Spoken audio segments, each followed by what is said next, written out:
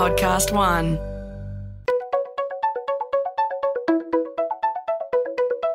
Hi, this is Paul McIntyre. Welcome to the MI3 Audio Edition. I've been a business journalist for 25 years covering the marketing, media, agency and tech sectors. In this series, we talk to industry leaders about the global and local developments that you need to be across this week. Well, you may have heard of this thing called personalisation, a big trend across the marketing, media, technology sectors. And Gartner, the research company out of the US, penned a very provocative report late last year around personalisation, with a concerning stat for many, actually, and a controversial stat that said 80% of marketers will abandon their personalisation efforts by 2025. It seems counterintuitive, is it? Well, we have an esteemed group with us today to talk about this personalisation debate. Roger Slater, Head of Segments and Digital at Citi. Adam Good, Executive Director for Marketing Technology at WPP. He's the lead on the Martech Centre of Excellence at WPP under the new boss that's come in, Jens Monsees. And, of course, John Bradshaw, Principal of Brand Traction, a regular for MI3. Roger first. Roger, you've been outspoken on some of the difficulties that the marketing and media sectors are having with technology and marketing technology. And marketers themselves.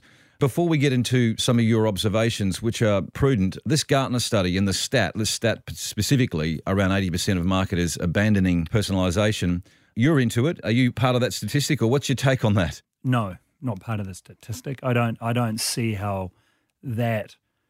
Look, if that bears out, I think the word I've heard used recently is that's the second coming of the apocalypse for marketing and for personalisation.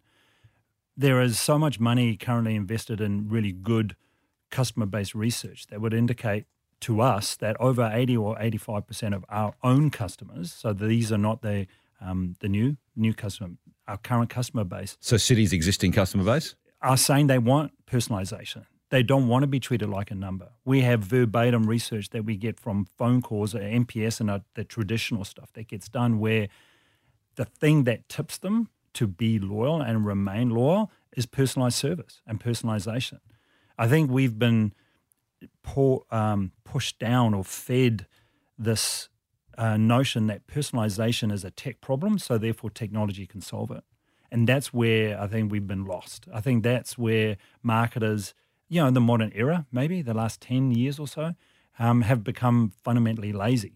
They haven't formed those great partnerships amongst their own ecosystem with agencies and tech vendors and actually taken responsibility for what they need to do. So do I believe that statistic? It's hard not to believe something that's in print, but I would severely question why that number is so high. So you're not saying that there isn't a problem with personalisation and its implementation, though. There is some struggles out there. It's just that this poll, this Gartner poll of marketers, which said 80% are saying they're pulling back, that's the struggle. We don't have the details on the sample size, I guess, and we will talk to Gartner about that. But there is is there not some issues around personalisation? Yeah, I don't know that it's a sample size question. I think let's define personalisation and then figure out what the real problem is. Because from our point of view, we are not backing away from personalisation and will never relinquish responsibility to embark on that as part of a fundamental strategy. But what I've done is I've brought in my agency partners, I've brought in my tech vendors, I've brought in my media buyers. I've actually put everyone around the same table and effectively put the customer at that table and said, how do we do a better job of making you feel like you're important, making sure that our service is on point and relevant, and effectively that's personalisation. Personalisation is not one-dimensional.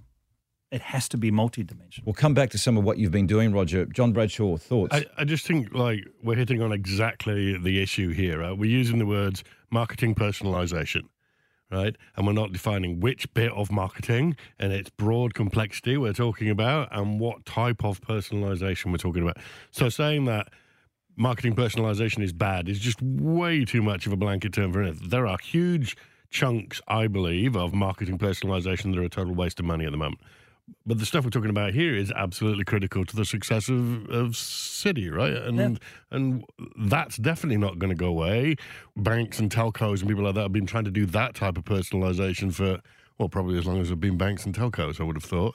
And they've now just got more data and technology to help them do that. But you've got to get in the weeds a little bit on this stuff to understand where personalization good and personalization bad. And that's part of the problem. We've got too much data and too many tech options and no way of being able to sift through it. And we've been forced into a position where we've relied on that to do the job for us, marketing in inverted commas. But we've also been distanced from our partners. And I'm talking about the agencies. You know, the work that Adam and the guys at WPP are doing is actually trying to step into this world where they become part of the solution, not just taking a brief to try and figure out whether it's the right solution or not. At the other end of the spectrum, right, you've then got a bunch of FMCG marketers hearing the hype about marketing personalization at that level and then blowing $3, $5, $10, $15 million on tech stack and realizing that doesn't really work in that segment for that type of... You can't do FMCG brand building that way. And we've got to build our understanding of this stuff at a much subtler level than the beating people over the head with simple terminology. Adam Good, I know you have some thoughts on the Gartner research and on the broader personalisation trend. What's your initial sense on the discussion so far? Hi, Paul, and thank you for the invitation to come along. I think the definition of personalisation is something that we should probably discuss straight away. I mean, Gartner have one. They call it the process that creates relevant individual interaction between two parties designed to enhance the experience of the recipient. That sort of troubled me straight away. I mean, I think personalisation as a general thought is tailoring an experience, sometimes communication, but it's the experience they're trying to create based on the data that they're about the individual the company holds. And I think that moves the process along a little bit more. So, 14% did seem tremendously low, and it's not what we're seeing from our clients at the moment. Well, this is the statistic which Gartner says estimates that 14% of a marketer's budget has been allocated to personalisation. You think that's too low? Roger's shaking his head. Why too low, Adam? Yeah, I think it is too low. I think the increase in technology spend alone would see that percentage a lot higher. But then if you see the aspiration of clients in what they want to do from a media point of view, it is about personalisation. The initial brief is about personalisation. They want a relevant communication to a relevant target. That's what they're after. And as it moves to their own ecosystem, then a lot of personalisation techniques start to happen once again. So as a spend and as a focus, it's got to be higher than that to start with. Well, if we look at MarTech budgets, for instance, Adam and Roger, I think it was Gartner's stats also that say 27% of a marketer's budget now is going to marketing technology. Now, that seems probably a little bit too high for some, maybe not. I don't think that's too high. I think it's going to be, what fits for different businesses in terms of where they spend it. But the notion of personalisation and that Gartner definition, and similar to Adam, I don't like it. It's very one way. It says, I've got to get it right to you, the customer, and then the customer has this nebulous definition that I have to either assemble a whole bunch of data that I may or may not have access to, or make an assumption around what that's supposed to be, and then you get to be able to say whether it was worth it or not. So it's a very benign definition to me, which doesn't incorporate or support the notion of interaction. But to that other point, that when you look at 14%, personalisation is not just about the website or email or SMS. It's about your call centre. It's about your chief financial advisor. It's about the people that run the concierge desk at the bottom of your building. Personalisation, and this is when you start looking around, 83% of CEOs are now trying to get personalisation pervasive through the entire organisation. It's online and offline. So, yeah, the 14%, if you're only doing that, then you're probably undercooking it, and you might be part of the 80% that's going to back out of it because you can afford to. I want to get back to some conversations around what you're doing at WP, Adam, but Roger made some interesting points about new partners repositioning themselves, and you're right on that horse. Let's just get back firstly to what marketers are not doing right with their personalisation or technology implementation. This is the big, we touched on it earlier. Roger, you see it across the marketing community amongst your peers that there are problems there with at least strategy and deployment. Yes, there are. And I think that as brands, businesses and marketing organisations inside a bigger business, we have in the past not taken responsibility for exactly that. A tech vendor, in order for a transaction to take place, you have to have something that I perceive a level of value in, and then I'll buy it. But then to hold you responsible for how I use that and how I implement it and how I deploy it and how it works out through the rest of my organization, how can I hold you responsible for that?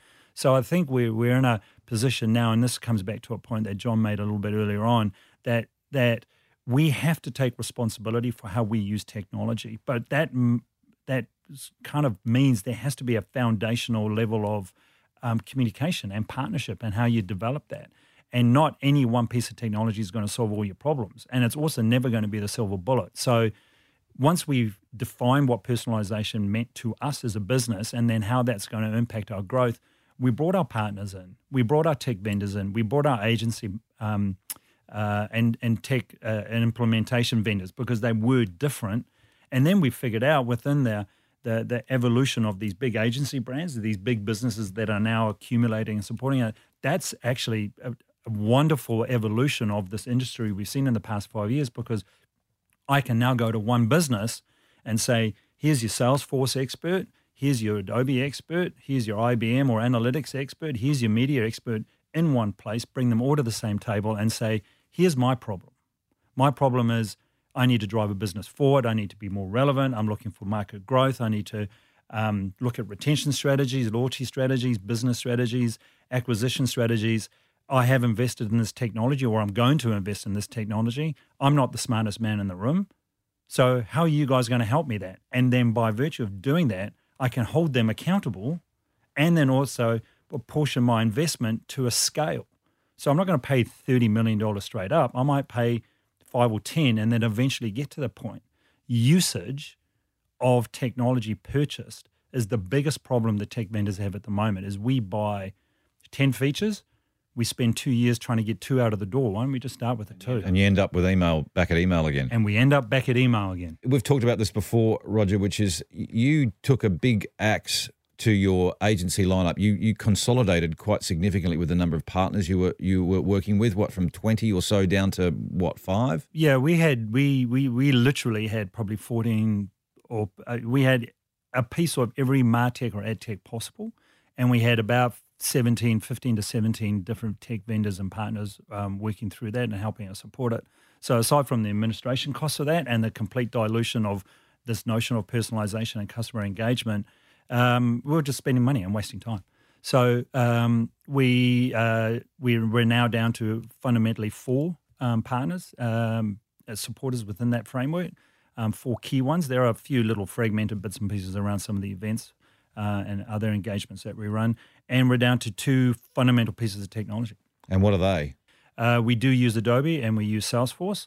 And I think this is part of when you bring them together is being very clear around best in breed at that particular point in time. And there's a whole bunch of admin and around technical exposure to potential technical debt or equity and splitting renewal cycles so they don't all arrive at the same time. So that was a major piece. But Adobe's got a pretty good analytics platform, and it's Adobe and not Google, which is a different conversation we can have. And that's another hour. That's another hour. And then you've got Salesforce, who do actually have some pretty good kit, and they are embarking on a development roadmap where the customer, and being myself, are actually included in the development of that. So we use both, and that's strategically important and imperative. But they're also really good at different things. Yeah, I think the industry has changed dramatically in the last 10 years. Agencies have been using data for some time. I mean, it's a digital economy world that clients are moving to. More and more businesses moving online. They do have to have capabilities internally. But it's something that we've looked at WPP in our Centre of Expertise, to have people that can work with clients on the pre-sales, on their renewals of their license and their technology, doing that sort of MarTech assessment, seeing where they are in regards to personalisation, their maturity of that. Then we've got a strategic group, and then there's, of course, delivery. Where I get concerned is when clients just want to talk about the delivery of the technology, because then you're actually having a discussion about the practitioners in the administration screens, looking at that data. Now, they may or may not be trained in marketing, and that is a problem. That is a real problem, because you're building segments, you're building experiences. What are they trained in then, Adam? Well, they're trained in the tools, and we have them. Not a marketing mindset, then, is what you're saying? Oh, look, I mean, customer mindset. Not so much at the moment. You're going to have it's a bit split, and delivery. You do need both the sort of DevOps all the way up to the practitioners of the tools themselves. But generally, they don't come from a marketing heritage. They've come from a technology heritage. I'm going to get to John in a minute because he does have some thoughts on the efficacy of personalisation. Roger, the stuff that the points that Adam is making around the new capabilities that agency groups are trying to develop, and WPP is one of them. All the holding companies are all racing that way, right? So they're not alone. But what are you using your agency partners for now then? What does your tech partners, your vendors do? What does your agency partners do? And what do you do inside? How's the mix of all that? The mix is working really well now. And we ended up discussing where the business as a brand needed it to be. And I think one of the key was there's a branding job and then there's the personalization of that. So our vendors, our supporters, our partners are actually part of my partnership ecosystem now. And we have weekly stand-ups. We have early quarter meetings where it's looking at performance from the last quarter and then what do we need to go into this quarter with. I'm transparent around my performance objectives and what we're required. And that level of transparency has built a high degree of investment in a far more strategic, functional, operational rather than just technology level from our partners, from our implementation partners, but also from I guess you could say our media partners as well, our creative partners, and that's meant that we're able to move very quickly on the things that work, dispense with the things that don't work quite as well as we had hoped, but also everyone's accountable for the same target. So I'm not just saying I've spent $1 million a year with this particular agency. Did I get value on that at the end of the year? That's not fair. So we look at how we're going to plan that for the entire year and putting new campaigns into market, being very clear around those expectations. So to try and answer your question in a simplistic way, if you don't have that level of transparency and the ability to talk at that degree with your partners across that ecosystem, and it might be different for other businesses, how can you expect to be successful? I think you found that the level of sophistication you were looking for from your broader pool of agency partners before the Great Cull, if we can call it that, that wasn't there amongst some of those partners. So what was missing and who did you end up with? So I think, and we're going back about 2 years, so I started this program of work 2 years ago, and we're still not running at 100%, but we're far better than we were. We're now down to working with Amicus, who runs almost all of the Salesforce technology, Accordant, who runs our Adobe technology. We work with Mullen Lowe, who are our creative, in inverted commas, I guess you could say, digital agency. And that's fundamentally it. There's a little bit of spark from publicists in there around our media buying. And when we have meetings around what we're doing, it's never one-on-one. If I'm talking to Mullen Lowe and Amicus or Accordant are not in the room, what's the point? So every time, at an execution level, absolutely they do very different things. But when we're discussing what we need to do for the month around putting a campaign into market or pivoting from one or another, we have RBA making rate cuts. So we do have to be able to pivot and make changes very quickly. We have DDO coming up, design distribution obligations. And this is out of the Royal Commission. This is out of the Royal Commission. And, again, back to our friend here at Gartner, I'd love to have a discussion with them about that because that presupposes we have to be personalised in order to be able to declare our target market for a particular product we're about to put in marketplace. And then we've got the ASIC guidelines 249, 239. So what I did is I had all 447. And there's 447. There's a few of them around there. That was a joke. If anyone takes me seriously, no one here is taking you. Oh, John might be. But the point is that I asked them all to read the guidelines because that's my rule book. Yeah. And unless you're on the same page, how can you help me be successful? So what are you doing internally and what do you look to your partners and what other companies are looking to, WPP and Dentsu and Publicis and so on? What are you doing internally and will that shift? And I think Adam made a really good point. We are evolving into there are going to be aspects of a hybrid who understands personalization, understands the tools and has a marketing mindset. But I still think that collaboration across the customer, that single customer view, and that's not an entire view. I really don't need to know everything about you, Paul, as much as I think that we are friends, but I don't care about your shoe size, but I do care about what's in your wallet. So when I talk about single customer view, how do we consume and work with data? So technology. So we have again, it's a common phrase at the moment, but we do use it to anchor what we do internally around collaboration, and this is agile frameworks. And making sure that if we're talking about personalization, we have someone from data and also our internal technology and systems engineer there, right? Because if we need to get the data out of a database and we need to move it somewhere else, we still need those systems engineers to connect it. And if we need to do this personalization piece, we need to have our agency at the same table to say, you don't need Paul's shoe size, but what you do need to know is what car he drives.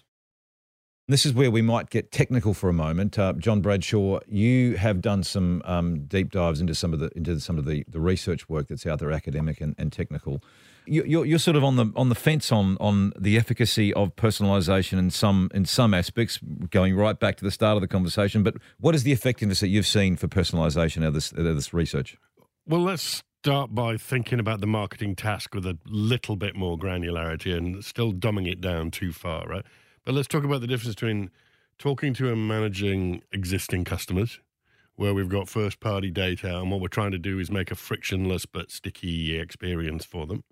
Personalization has been in that bit of the job forever. We've now just got incredibly fancy tools to do it. So let's just agree that it's good when we're trying to manage customer experience. And I think where it's complicated and grey and harder to understand, and where there is research, but I certainly wouldn't call it a comprehensive body of of agreed science, is where we're talking about brand building or creating mental availability with a large number of potential shoppers and consumers who aren't quite ready to buy yet. And then the sales activation bit of that job, which is trying to trigger a piece of behavior now. What's clear from the research that I've read so far, and it's from good reputable sources, so like big academic houses with good sized studies, is it's really hard to make any type of personalization work for the brand building job. Brand building works by looking big, feeling mass, demographic targeting even doesn't seem to work. You can get a little bit more attention if you target me demographically, but I then pay attention to the bits that are about me, not the bits that are about the brand, so I forget who the bloody ad was from, as always, with kind of brand advertising. That becomes a challenge. So personalizing brand work, I can see no evidence in the data to suggest that's good. When we get to sales activation work, it's where it gets a bit grayer, right? There's a whole bunch of issues with trying to trigger the sale. And I understand why, in theory, communications professionals are enchanted with the idea that if I serve you a more personalized message when I want you to do something immediately, surely that would work. It's a very beguiling thought, that, right? And the answer is sometimes it does for some types of personalization. So the thing that seems to really make the difference is this thing called motive congruence, right? Now, you are going to tell us what the hell that is. If you serve me an ad for your brand at a moment in time where I am actively looking to shop or buy in that category, then you will at least see, according to research, a significant uptick in click-through rate. And then I think the conversion of that click-through is dependent on factors that are not to do with personalization. But at least I got you where I wanted to get you through by personalization. If you then serve me that same ad 24 hours later when I'm looking for cat videos, and I'm not motive congruent, I'm not shopping in your category, then nothing happens. If you then serve me that ad on a different platform, so let's come out of my web browser and into Facebook, and I see that you've somehow managed to follow me around the internet into a different place. Can't imagine that would happen. Then I think you're creepy, and I actively start to do negative behaviors rather than neutral behaviors. So where we use personalization to understand context, I am ready to shop. What should I buy now? And we serve them communication messages that help make the shopping thing easier by going, I'm a big brand, you should trust me. Then personalization can help. When you address that thing to, hey, John, I see you're a 52-year-old white male. Perhaps you'd like to buy my soap powder.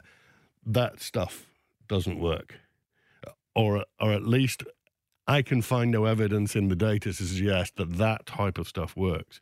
And certainly if you're just, hey, John, I'm a delicious chocolate bar, at some point when you want a chocolate bar, I'm the chocolate bar you should think of. There's absolutely no need to invest massive. In fact, there's lots of good evidence to suggest that making that feel personalised is going to make that worse. Well, Adam, you're in a classic group that does brand comms and a whole bunch of communication stuff. How does that fit with what you're saying or doing? I would challenge it again around brand as a definition. Look, I've been in the game a long time, and I think when people talk about brand now, I feel we can sound a little bit dusty, to be honest, because at the moment when you look at personalisation, I think that is an extremely relevant technique and use it. But then as it comes towards the brand itself, add a little bit of customisation options for that consumer to be able to feel empowered with that brand, and I think you will get brand lift. The Gartner research, which I do agree, is that clients are having a hard time with technology. This has been about a 4 or 5 year cycle of taking on a lot of technology internally. It was once in the IT departments. Those budgets are now shifted into the marketing departments. They're looking at their big budget saying, well, I've got to make some choices here. I've got renewable licenses. My stack looks a little bit complicated. That's what my job is every day. I'm seeing CMOs saying, what do I need to do to change? Because some things I'm doing seems like what I've always done, and that concerns me. I do need to have a different model now. I'm taking on some of the responsibilities internally for the customer lifetime value, which is important. But then I've got to work with some partners to help me improve an outcome. And so, getting back to this personalization and a little bit of customization, I think that seems to be a really interesting trend that can come out of this. I think, and that's not saying reducing your technology. It's just saying you use technology where it's extremely important, but then work with marketers to understand what you're trying to achieve. What do you think of John's theory on this, Roger, about where personalisation is good and works and doesn't? The great thing about John's theory is that it's grounded in some pretty good science, and there's some really good research that actually supports it. And I think this is part of what Adam's just alluded to. There is now a massive shift, and that's going to require marketers to actually really think about the role they're doing and the data points and the data sources, and actually looking at really good science that's out there, but also convert that into actionable activities, right? And optimization, execution, all those wonderful things. But I do want to touch on why I think that shift is now taking place. And again, we've been giving the Gartner guys a bit of a hard time right now, and because we've honed in on the one word. But when you start lobbying in other words like relevance and context, you start bringing in other words around environmental influences and factors that are actually happening around us.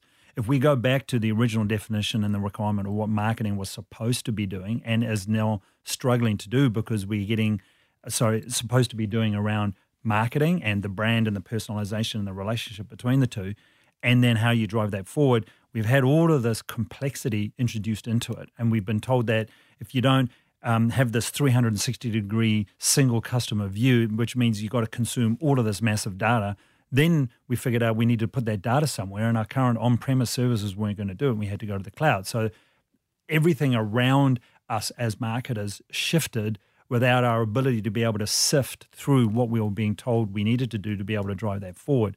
So I think John's touched on a great evolution of how we're going to use science and information and data. And again, I support a lot of what Adam's saying. And we've seen these stats come out, Paul, that 70% of customers expect a connected process that helps deliver relevant, personalized experiences. To John's point, if I'm watching cat videos, I will absolutely not show them a bank ad. Why would I do that? They're looking at cat videos. The best ad contextually that's relevant to that particular experience would probably be cat food. And this is, again, why we don't tend to use Facebook a lot, if at all, and why I have a really interesting relationship with Google and some of the challenges I face with the affiliates and the aggregators, because they're still spamming, for want of a better way to put it, my message, which means that I'm diluting my ability to be personalized and relevant, and I'm losing the context, which makes Adam's job a lot harder. So as marketers, let's take a step back. It doesn't mean we're going to disinvest in personalization. Absolutely not. We just need help getting it better. John Bradshaw. I just find this really interesting that here we are in a conversation about one of the things that's most current and kind of like on the edge of our discipline. And we end up back here again, which is marketers need to understand strategy and the fundamentals. And that's what's missing in our kind of marketer base at the moment. And we're chasing tech, personalization, and Tactics. stacks and trying to work out how to use that stuff without understanding what that stuff is for. And this whole debate centers on we don't know what the stuff is for, and therefore we're applying it. $63 billion is going to be spent on ad tech and martech in Australia in 2020, 2021. $63 billion. Which, if you think about that, if you took a 5-year, like incredibly simple, blunt math kind of rate of return, that needs $10 billion worth of incremental profit needs to be generated from that next year. And that's where, whatever the rights or wrongs of Gartner's 80% cuts, there's going to come a reckoning, people, because we're spending money because the social norming of this says I need to be spending money on technology. And you're of the view there, John, that you think the bull run that technology vendors have had is coming to an end because of that. Is that what you think? I would like to think so. Sorry, tech vendors. I realize that's bad news for you. But I never underestimate the power of a trend and the need for people to jump on bandwagons. Like that's another society we're living in at the moment. But an upside. Let's go back to toilet paper and just work out just how much we're still a herd animal that kind of follows the. So the evidence would suggest a rebalancing of this stuff, but whether that happens or not. Look, completely a rebalancing. So no, you're right, and because I think Adam's got a really interesting point of view. Yes, there's going to be a rebalancing. Yes, there's going to be a reckoning, but it's a massive opportunity for these vendors. And something that I've talked about before is let me have a relationship with you, Salesforce or Adobe, that's performance-based. And, you know, not a monthly subscription or licensing fee. Yeah, not a monthly subscription. Ooh, what do they say to that? Well, you know, it's interesting and it hasn't fallen on deaf ears, but because what I have done in and around that and predominantly with Salesforce and the guys at Amicus is put the asset guidelines on the table and saying, here's my rule book.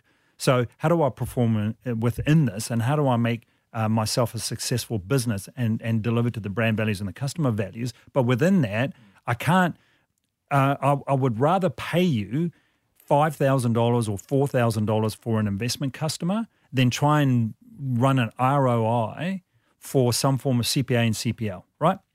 In terms of analytics and programmatic advertising. Cost per acquisition and cost per lead. Lead. So internally, we pay our RMs and we pay our personal bankers quite high in inverted commas. So, you know, this is just to illustrate the process that we're now going through.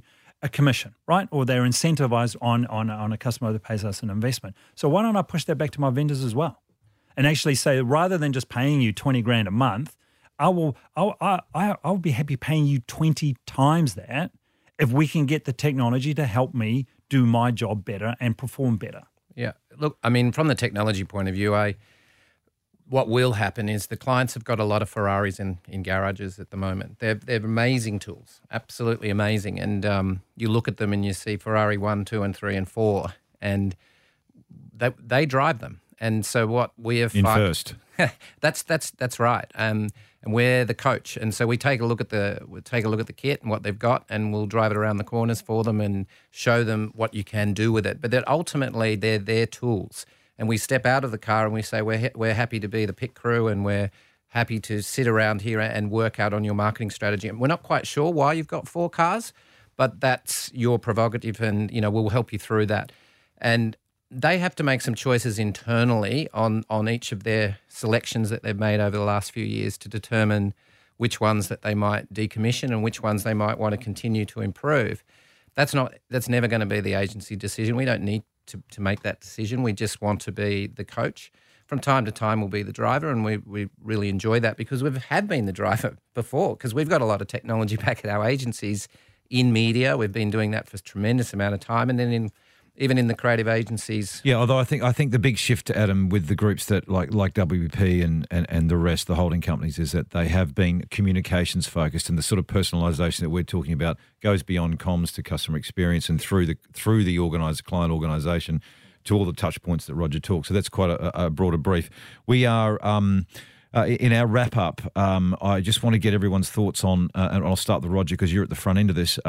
Does the regulatory regime that's happening now around the world, whether it be California, whether it be GDPR in Europe, what's coming here with the ACCC, does that start to crimp or affect what you can do with personalisation? Does that represent a whole new round of rediscovery of what can and can't be done and what works?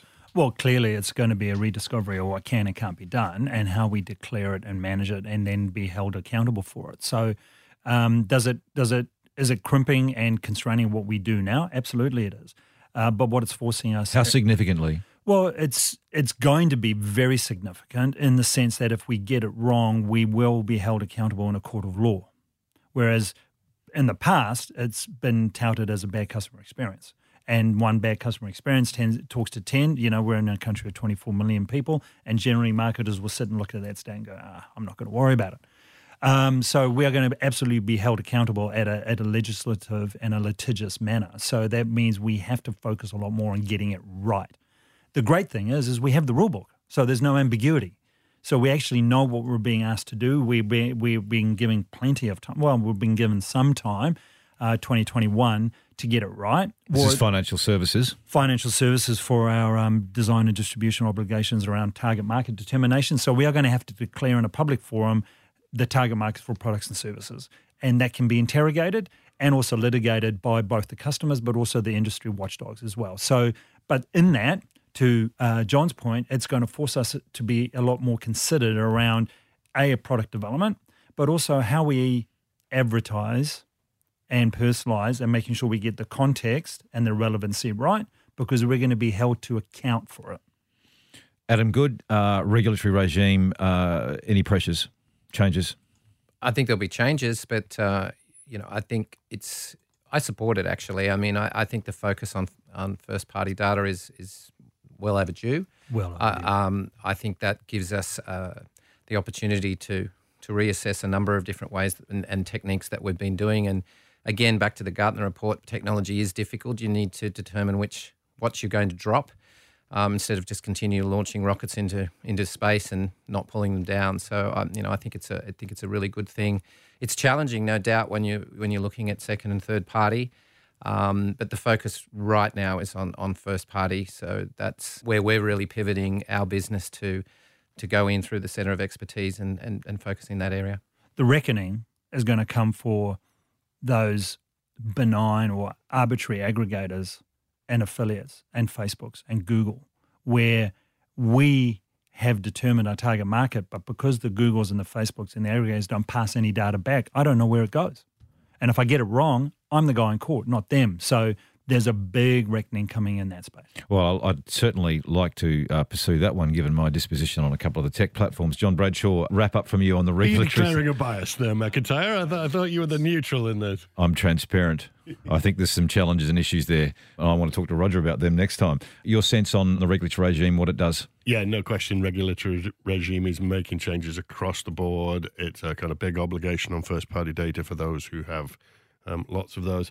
I think it's interesting in second and third-party data because that's, for me, where all of this grey is in terms of how does that work and how doesn't it work, and am I right about context and relevance, or is someone going to appear tomorrow and show me that demographic targeting is effective because the studies are not enough? I mostly think it's going to suppress that stuff, and I think mostly that stuff getting suppressed isn't a bad thing for our industry. And if we go back to just trying to serve the right ad for the right product in the right moment to people that we know are shopping for it, and stop trying to work out what their politics, religion, and inside lag measurement are, that's better for marketing, I think. So if we just get regulated a little bit out of that, it's painful for a bunch of people who've built businesses around that, but it's probably better. Yeah, for and we did get a bit carried away as an industry on some of that granularity that we don't need. To your point, Roger. Yeah, totally. And also it means that a point that John raised earlier on is that we no longer feel we have to get creepy to get it right. Sooner we all hear the message that creepy actually works against you and just stop doing that. It's like that's not an ethical thing. That's a return on investment thing. It would be good to get Gartner on, because I think the great thing that this is doing is stimulating debate. Now, if that's what they wanted to do, that's great. I'd like to have a chat to the ex-guy from McDonald's as well, right, about the money that he feels he's wasted. Because that's his responsibility, not the tech vendor's responsibility. Oh, this is Group M, Mark Lolbach, your colleague, right? Yeah. Because I think that being controversial is great, stimulating discussion is good, but I think in terms of something that you and I have talked about, Paul, is that, as marketers, we need help. We're being forced to not be isolated anymore, but we also don't necessarily have all the skills, and to think we're going to get it right all the time is actually wrong. So, yeah, I think get the Gartner guys, I think it would be a really good debate to actually then figure out what to next rather than just letting the hand grenade go off. Gents, thanks for joining. Great conversation. I think, to Roger's point, taken the discussion and understanding on a little bit and much more to come. So let's loop around in coming weeks. Thanks for joining.